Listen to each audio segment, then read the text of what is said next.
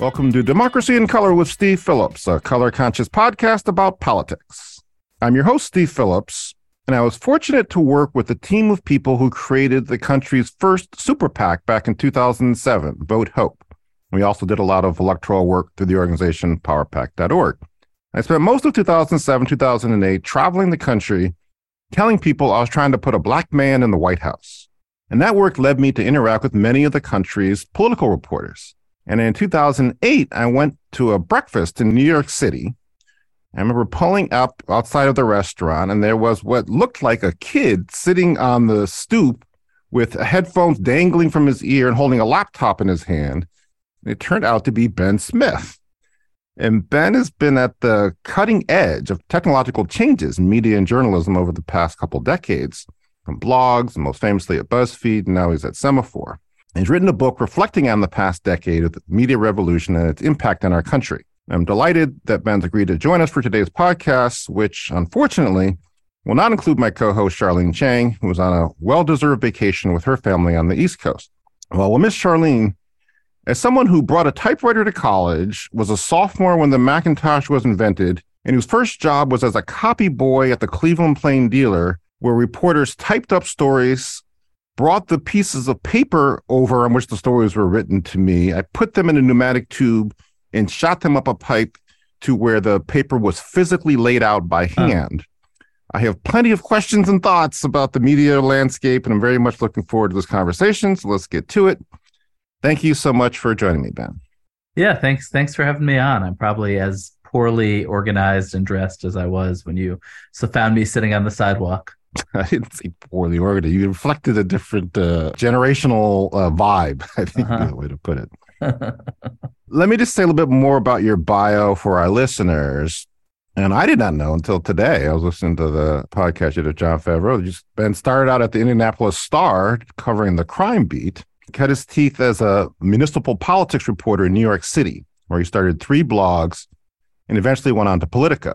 And at Politico, his politics blog was a central hub of news and information in the 2008 election. In 2011, Ben created the news arm of Buzzfeed and served as its editor-in-chief, where I think it's safe to say that the highlight of his time there was running an excerpt of my first book, Brown is the New White. Oh, obviously. Yes, of course. A great honor. Yes, it's all been downhill since then. After Buzzfeed, Ben went to the New York Times, where he worked as a media columnist, and last year he left the Times to start Semaphore, which we'll talk about a little later. Ben's new book is called Traffic: Genius, Rivalry, and Delusion in the Billion-Dollar Race to Go Viral. It came out in May, chronicles the intersection of media, politics, and technology. It's a fascinating and insightful read, and that's what we'll be talking about today. So did I get the bio right, man? Close enough. Close enough. Okay. So why don't we start with the book? Why you decided to write Traffic, and what are the core messages that you're trying to share? Yeah, I think a lot, was at Buzzfeed through 2020 and came up after sort of in that moment thinking kind of, what the hell did we all just live through? Mm-hmm. And interested in trying to figure out, where this sort of moment of that really sort of, I think, culminated in Trump's election and the aftermath, kind of where it began and what the story is of this very disorienting digital media, social media age that I think even then seemed pretty clearly to be drawing to a close and I think, what was interesting to me was to go back to its origin story and, kind of in downtown Manhattan with these, relatively small group of people who all knew each other, who all went to the same bars and hired each other and dated each other, like many things started in kind of scenes. And who some of them thought they were just kind of messing around with this new toy called the internet. Others could really see that it was going to swallow everything. But that's really the story that I'm telling is this the origin story of this moment. So the big question I kept having as I was reading the book was, how new is this? Right. And in some ways, right, people have always used the media of their time to advance their cause. Right? I mean, after the Civil War, Thomas Dixon was so mad about the popularity of Uncle Tom's Cabin that he wrote this play called The Klansman. And that play became the movie Birth of a Nation, which inspired Margaret Mitchell to write Gone with the Wind, which had a whole impact in terms of sanitizing the Confederacy. And then in politics, as I mentioned, like, blogs were all the rage in 2004. Howard Dean had Blog for America. And even before that, right, Richard Viguerie pioneered direct mail fundraising as a tool for conservatives back in the Mm-hmm. 70s and 80s, helping to lead to the rise of Reagan, who himself was an actor. So how much of what sprang up in the 2010s do you think was new and different? Well, I mean, I think, as you say, the core elements of politics and a lot, and the way in which people appeal to the better or worse instinctive voters and things like that, human nature, none of that is new. Mm-hmm. But the internet was a genuinely new technology for distributing messages, and in particular, meant that after most of a century in which, if you wanted to get a message out in a big way, you really needed to control either a printing press or a broadcast tower. Mm-hmm. With all the capital that and sort of regulatory entanglements and everything else that entailed, so we shifted into this world where those gatekeepers and those sort of gates that they were keeping lost their power, where there were new forms of distribution culminating, I think, in social media. And I think, and there was one of the really interesting things to me about going back to that moment, because I know that you're a political guy, is how presumptively progressive it was. Mm. That everybody assumed that the internet was progressive, and that's because young people were on it, right? Right. Howard Dean's had been the first real digitally powered campaign. There was something called the Netroots, and a Facebook executive went to work for and help Barack Obama's campaign for president, and he's created his own Facebook clone on that campaign called my.barackobama.com. Mm-hmm. And as late as 2011, Obama visited Facebook to do a town hall with Mark Zuckerberg. And he didn't have to explain that he was there because it was a Democratic Party institution. It was like visiting Madison, Wisconsin. It's, of course it's liberal. So, well, you mentioned Facebook. So why don't we actually talk about that for a minute? Can you share, you go into the book about its role, and you touched on this now, its role in 2008, but then its role in 2016. And so can you share kind of what your findings and reflections are around the role Facebook played as a force in the society overall, and then particularly in the politics of the country? Yeah. I think, again, it's you sort of get your head back to this moment in 2010, 2011, 2012, when Facebook has moved from being a kind of a campus dating service to being, something with a lot of reach across society, but still more among young people and students, and more seen as sort of the left and connected to these sort of very progressive movements around the world that were happening on Facebook and on Twitter in Egypt, in the North Africa, in South America, where people were sort of banding together to push progressive causes. But the platform, of course, was obsessed with the people running the platform. We're not thinking we want to be liberal or conservative. They were thinking, you're spending 14 minutes on it right now, and we'd like you to be spending 15 minutes. And how do we get you there?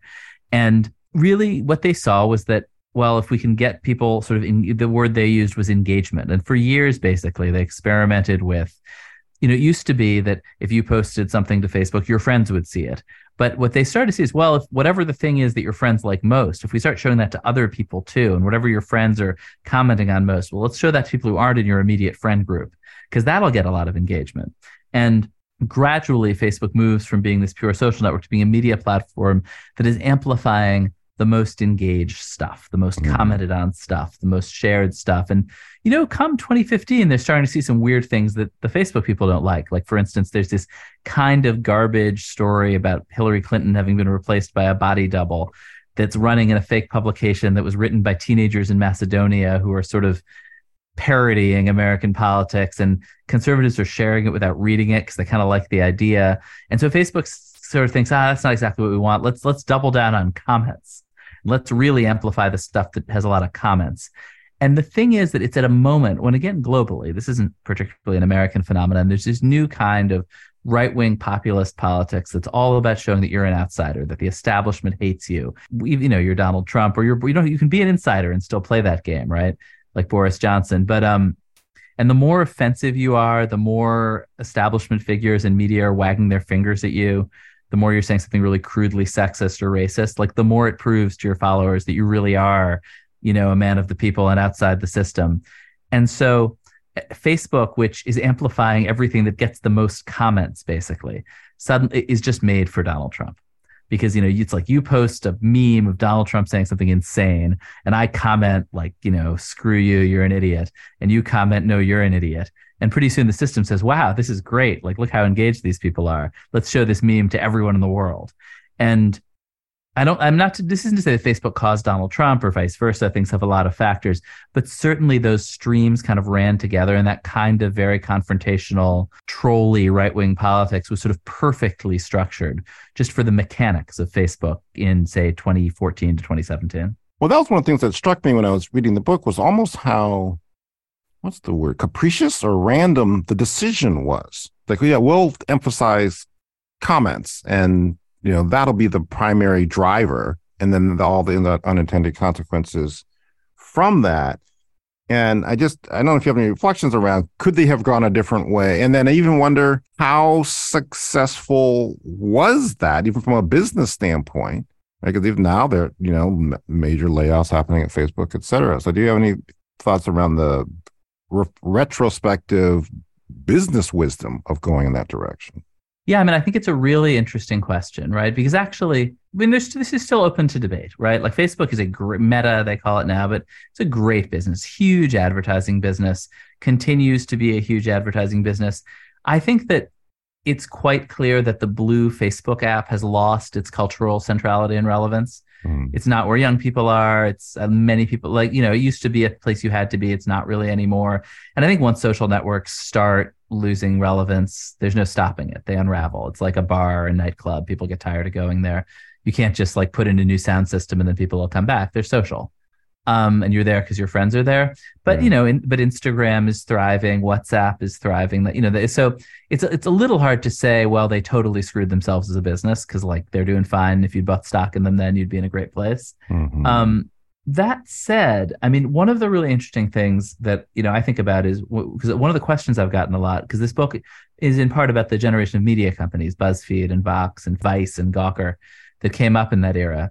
And a lot of them raised a lot of money, hundreds of millions of dollars. And people ask totally reasonably, what was anyone thinking putting hundreds of millions of dollars into these companies? And the answer is that they thought that it would be like cable. There's this new distribution, these wires, these social networks. And ultimately, the people running that are going to have to pay for good content the way, the cable people pay for MTV and ESPN, so that people will stick to them. And the social networks made a different choice. They decided that user-generated content, which is, has the great benefit of being free, was the way that they're going to go. I think the jury is a little still out on that bet. What if Facebook, Twitter had sort of continued to move up the food chain to compete with Netflix? Would they be in a better place than they are now? Because I think that sort of moment of social networks seems to be passing, and it's not totally clear what's going to be left of them. Do you think that, well, just somewhat related, but in terms of Facebook as a business and where it's heading, this whole virtual reality space that we can all, I'm frankly a little bit conceptually torn. I was like, well, maybe you could connect with, that was kind of the original promise, right, of the internet, right? You could connect with people all over the country, all over the world.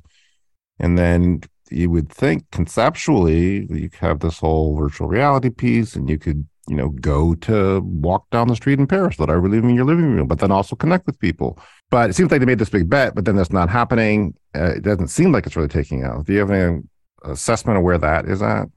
Well, I guess it seems to me that, as you say, the sort of utopian promise was this, and I think you and we probably met on Twitter. There's something very lovely about the sort of possibility to connect and meet people and build movements and communities online. Again, this is my sort of impression rather than some kind of entirely scientific take, but it does seem to me that people now feel very overwhelmed by the amount of stuff, amount of voices out there, and what they want is something different, is someone who will sift through all that, is to figure out who they can trust.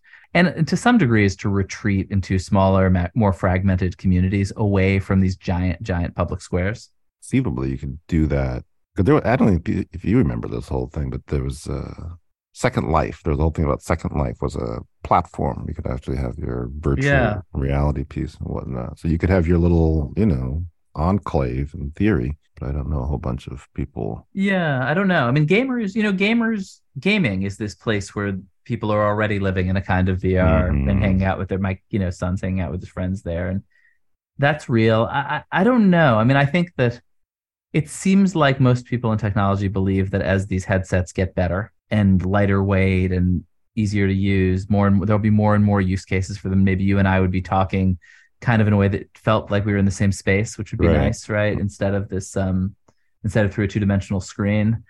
But but I don't know, like not right now. I mean, that Apple headset, you have to have a battery in your pocket, and you're like clipping a battery onto your belt, and it like only lasts a couple of hours. Like we're clearly in a couple of iterations away in technology just from that being the next thing. And I think that, it was sort of strange that Facebook, I thought, changed its name, made this huge bet on something that I think is obviously several years away. But but also, that technology keeps getting better, and maybe next time we do this, we'll be wearing giant boxes on our heads. Who knows? You never know. You mentioned about them making this pivot or embracing this whole thing about user-generated content. What are your both thoughts about the concept of, as well as the viability or feasibility of Facebook being regulated like a utility? It does, in some ways, play that type of a role in the society. Yeah, I mean, there was so much discussion, I think, at the peak of Facebook in like 2017 of this question of how do you regulate these platforms? Should they in some sense be treated as public? I mean, I think while we were having that conversation, Facebook and Twitter now really became a lot less relevant. And I think that was actually, to some degree, the argument they were making is, you're crazy to say that we're utilities. We are, in fact, or monopolies, like we're businesses competing desperately in a very competitive space.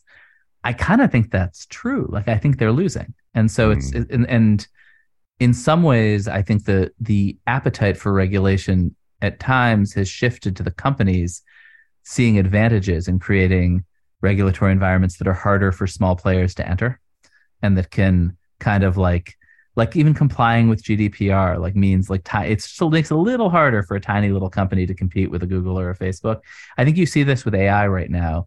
The biggest players are quite eager for regulation. I think in part because they're freaked out by what they've created, and maybe in some of them they'll probably fight ones that aren't good for their bottom line. But I do think there's also a sense that if you're at Google, Google actually has a big compliance team that can comply with these regulations, and a little startup competing with them might not. Well, you talk about the declining relevance of these. One of the questions I have I talk in my book about the danger to the society of Trump having a platform like Twitter, and then also like Facebook. But prior to these technologies, people who had these views, it was much harder for them to communicate and coordinate and be connected. And then all of a sudden you have this man who, was refusing to accept the democratic outcome of this country, able to communicate on a daily basis with a single tweet to 90 million people. So I'm fascinated or curious maybe about, because, Musk has come on and he's let Trump back on Twitter. It doesn't seem like he's back on Twitter. And I don't know if you have any reflections on that in terms of why isn't he back on fully utilizing that platform? I think this is really interesting. It's made me, I think I would have agreed with you 3 or 4 years ago that social media was really central to Donald Trump's appeal. But I do think we're now running an experiment in which he is not on Facebook and Twitter, and it does not seem to have cut into his poll numbers at all. Seems to have had no impact, right? And I do think that his rise in 2015 owed a lot to that media ecosystem, but probably owed a little more than I think many people were open to believing at the time to his vast popularity with Republicans. That was not a media phenomenon and was like a political phenomenon, and wasn't about social media and was about television, if anything. Well, that then is kind of my other question is what are your thoughts around the relative importance and power, I guess, in our society of these different platforms, and particularly looking at these new media platforms vis-a-vis, television in particular, right? I'm going to reflect back on, originally Glenn Beck over at Fox News became this huge social force, and he was driven out, was it The Blaze or whatnot? Yeah. But did not occupy the same space, I didn't feel, in the country's politics and psychology. And then now similarly, Tucker Carlson, right, out at Fox, trying to set up shop over on Twitter. So what's your reflection on the relative influence and importance of those traditional platforms, particularly television, vis-a-vis these new media platforms? Yeah, I think the sort of tricky thing to understand about the landscape right now is that everything is getting smaller. Tucker Carlson leaves Fox. That diminishes Fox's power a bit. But it's not like Tucker's going to build something bigger than Fox. He's going to build another smaller thing, which will compete with Ben Shapiro, which will compete with voices to the further right. And it's a more splintered ecosystem. The most interesting statistic I've seen recently is that if you ask people about podcasts, in fact, like this one, and you say, not everybody has a favorite podcast, but among the people who have a favorite podcast, obviously your podcast is first. But yes, of course. But narrowly trailing you is Joe Rogan. But as you'd expect, Rogan's the biggest podcast in the country. But the most interesting thing about it is that biggest slot, that Joe Rogan slot, is only 5% of the market. So it's a very, very fragmented ecosystem, right? Where the biggest one is 5%. Everything else is smaller. Most of the action is sort of in the middle of the tail. And it's a very sort of splintered, fragmented ecosystem. I think hard to say, complicated to ask, is that better or is it worse than the sort of social media centralization of the previous decade? But fundamentally cable news, which for the last 20-ish years has been this core force in American politics, it's not breaking news that people are cutting the cord, that television is in decline, but it's been in decline for a long time and slowly. And so you sort of forget about it. A TV executive said to me recently that he wasn't worried because he's melting in the shade, which is like, I mean, on one hand, okay, but you're still melting over there. And so as those platforms all get smaller and a million little other more fragmented things thrive, I mean, maybe you're back in a moment that's more like, the 19th century when there were 100 newspapers all screaming at each other from different perspectives. I don't really know, but it does feel like a very different moment. What's your read in terms of the influence on politics, right? Because it's certainly, people, it's almost like, in terms of young people, I think people have probably forgotten how big a cultural force Glenn Beck was in the country. Yeah. But then he's kind of like faded out. It's not like he dominates elections, rather than there was a lot of, kowtowing to Tucker Carlson from all the different people running for president on the Republican side when he was on Fox News. And I even know my own experience. So I wonder, is there something distinctive about being on television? And I've had this experience of like, you could do something and be on like whatever, YouTube or even a broad, thing that goes out that gets quantitatively more views. But if you're on TV, the way people say, "Oh, I saw you on TV," like seems to mean something different in our society. I don't know if you think that. Well, one thing is that that these digital platforms lie about their numbers, and so you may have done a Twitter video which says that 93 billion people saw it, but perhaps the number is slightly smaller. And there still are hundreds of thousands of people watching television concurrently, which is a lot of people. They're also much more likely to be voters, right? MSNBC's audience is sort of older African-American people who vote. Fox's audience is older white people who vote. And so they have outsized political influence. And also, I think that they have a sort of influence that comes from the fact that people just have the television on Fox, and they could be watching a kind of generic Republican yelling about how bad Joe Biden is, or they could be watching a kind of like populist demagogue leading them in a totally different direction, which is what Tucker was doing. And so that's a real influence. It's different from saying, "Oh, I love that Tucker Carlson guy. I agree with him on everything. I'm going to go watch him some more," as opposed to like, I'm just like a normal Republican person in my 70s who suddenly has all this far right philosophy being beamed at me. And that partly was the power of that slot and of Fox, is that people are kind of waiting to decide what they think. Whereas if you're choosing a podcast that already reflects your view, it's not really a persuasion environment. So I do think that's why Carlson had so much power on Fox. And even I bet he makes a lot of money. I bet he has a big following. He's influential, but it's different to not be sort of handed this captive audience of millions of people. Do you think that on the progressive side of the spectrum, that the developments of Rachel Maddow leaving her broadcast media platform, Trevor Noah giving up the Daily Show to go do you think that's a trend? Does that reflect where things are heading in the media, or those kind of one-offs? I mean, I think that like the gradual shrinking of cable news is a big trend that, isn't going to it's not going to happen instantly. It's an audience that's kind of aging out. There aren't really new people coming to cable. And I think, if you followed the drama at CNN, you sort of zoom out, what you really saw was that Jeff Zucker, I think reasonably, kind of looked around and trying to grow CNN's audience and sort of said, okay, there's a fixed number of people who are going to watch cable news. There are no new ones.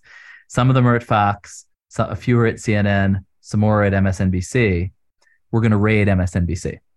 So they did programming that was directly competitive with MSNBC, sheared off a bunch of Democrats who were really freaked out about Trump. New regime came in and said, we don't like being so partisan. We're going back to the center, but there wasn't anybody there. There are people there. They're just not watching cable news. They're watching HGTV and they don't want to switch. So I think some of the sort of flailing that you're seeing in cable is about the fact that it's a declining business. And it's, a great business with huge margins that's declining. And so they're, fighting like hell to stay alive. I'm in the process of debating cutting the cord on cable, and I was all like, what do I actually watch? I watch ESPN, Golf Channel, and HGTV. Those are the three things I actually watch. Yeah. And ESPN, honestly, in the business terms, the biggest news of the last year probably was the Wall Street Journal reporting in this field that ESPN is looking for ways to go over the top. Because if you could have an ESPN app, you might not need the other 97 channels, right? Mm-hmm. So you talk a lot in the book, we talked, in this pod, some about how the right-wing populism was really enabled and accelerated by a lot of this technology. If you look at the left side of the spectrum, who do you see using technology well, if anybody? That's a really interesting question. Like who's sort of out front on the left? I think that AOC's sort of ability to engage people on Instagram is pretty interesting. Like, and there's a Democratic congressman whose name I'm forgetting who's on TikTok. And honestly, these are just like basically younger people. His name Jeff Jackson, maybe, and AOC, who are native to that environment, super comfortable there. A lot of their followers are too, and can communicate in a very human, three-dimensional way that I think is building a lot of loyalty for them. I'm kind of interested in this outfit in More Perfect Union, if you've ever bounced off it. It's kind of a labor movement. I'm not sure who funds it, but it's a former Huffington Post people, and it's all video, and has broken some news, but also gotten very kind of involved in some of the big organizing fights. That's been pretty interesting. Mm-hmm. But yeah, I guess progressives just don't have their own Truth Social. I don't know. Right. Well, even in terms of like the platform piece, right? You talk a lot about, and I remember I was there when it was coming of age, when Arianna Huffington created Huffington Post, right? Yeah. And it's very clearly like we need to have a vehicle and a platform, et cetera. Right. It's not clear to me. Maybe it's just not clear. Maybe that's what says where we're at now. It's just not clear where the places to go on the landscape are, right? I mean, the 90s talk radio on the right was a big thing. As you look at the landscape today, how much clarity is there? Should we all be focusing on TikTok? Is that the way to get the word out to the world? I mean, do you have an assessment on any of that? I mean, again, I think it's a more splintered environment in which the biggest piece is still broadcast television, by the way. Mm-hmm. Also shrinking, but still the biggest. And then, I think a lot of politicians increasingly are kind of going direct with their own channels, their own podcasts. But if it used to be like, okay, I'm just on Twitter, now it's like it's pretty splintered and fragmented where you're going to be to talk to people. And so as we heading into 2024 presidential election, how do you see the various candidates, because particularly on the Republican side, navigating this media reality? In terms of how are they going to like distinguish themselves, or do you see any particular people, I guess, who are standing out? Yeah, I think it's pretty interesting. Obviously, Trump is this, just has, I think, with email, a very direct connection to a lot of Republicans, mm-hmm. And a lot of loyalty. DeSantis is clearly playing really hard to the most hard right parts of the media, mm-hmm. trying to find space to Donald Trump's right. I think you see figures like Chris Christie and Tim Scott and Nikki Haley, and to some degree Trump. I think one of the most interesting things is that, Trump attacks the media and mm-hmm. says he hates journalists and hates the media and has done kind of pretty scary stuff to stir up hatred of the media, but also lives through the media and uses those attacks to get himself attention.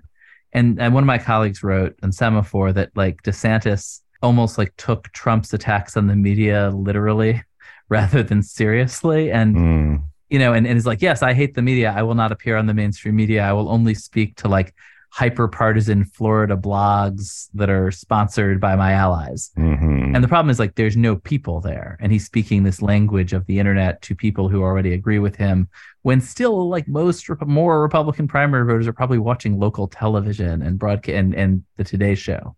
And I think it's interesting. It'll be interesting to see if DeSantis can, like, if this works for DeSantis.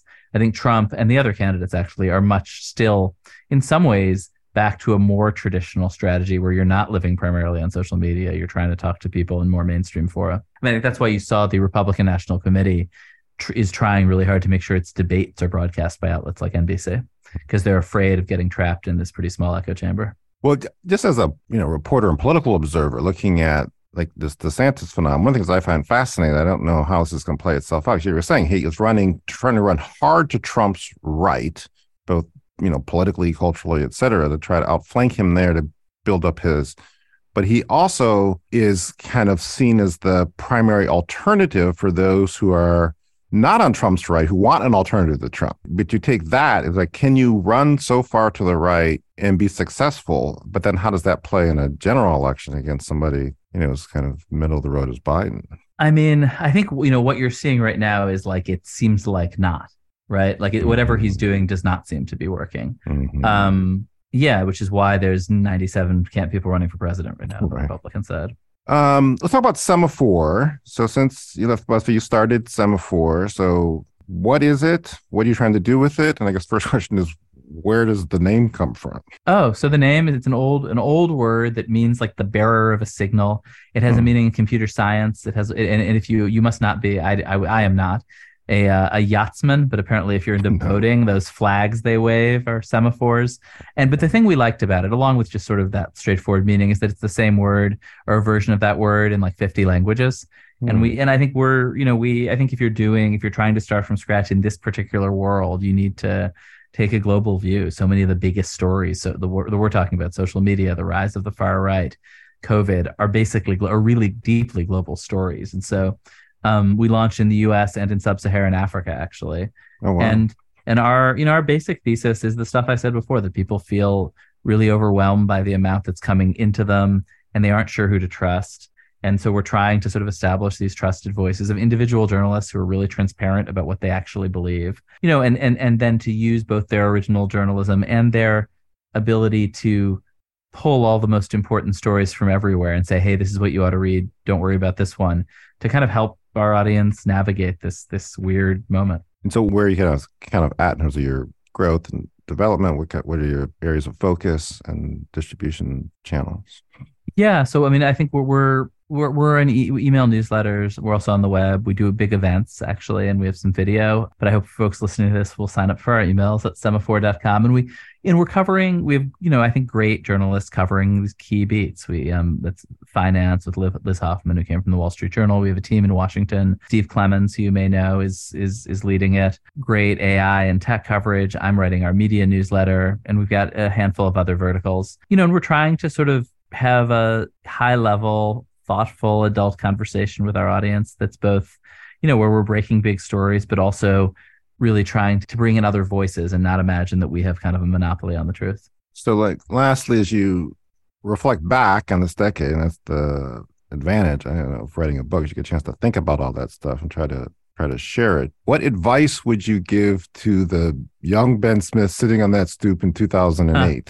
I mean, I think just to stay in tune with where the audience is, with what people want. The moment changes, right? And I think in these early internet moments that I think a lot of us now look back on as like, that didn't turn out the way we planned. It's also worth remembering how bad, and I think a lot of people are nostalgic for the sort of 80s and 90s broadcast and print media that was so much more centralized and under control and felt less disorienting. But there was also, I think, a rebellion against that media for a reason. I mean, the main reason being the Iraq War, which that media got so totally wrong. And more broadly, like it sort of enforced a consensus that I think has, from a lot of different directions, been challenged. And maybe there's an opportunity to reestablish some kind of shared facts.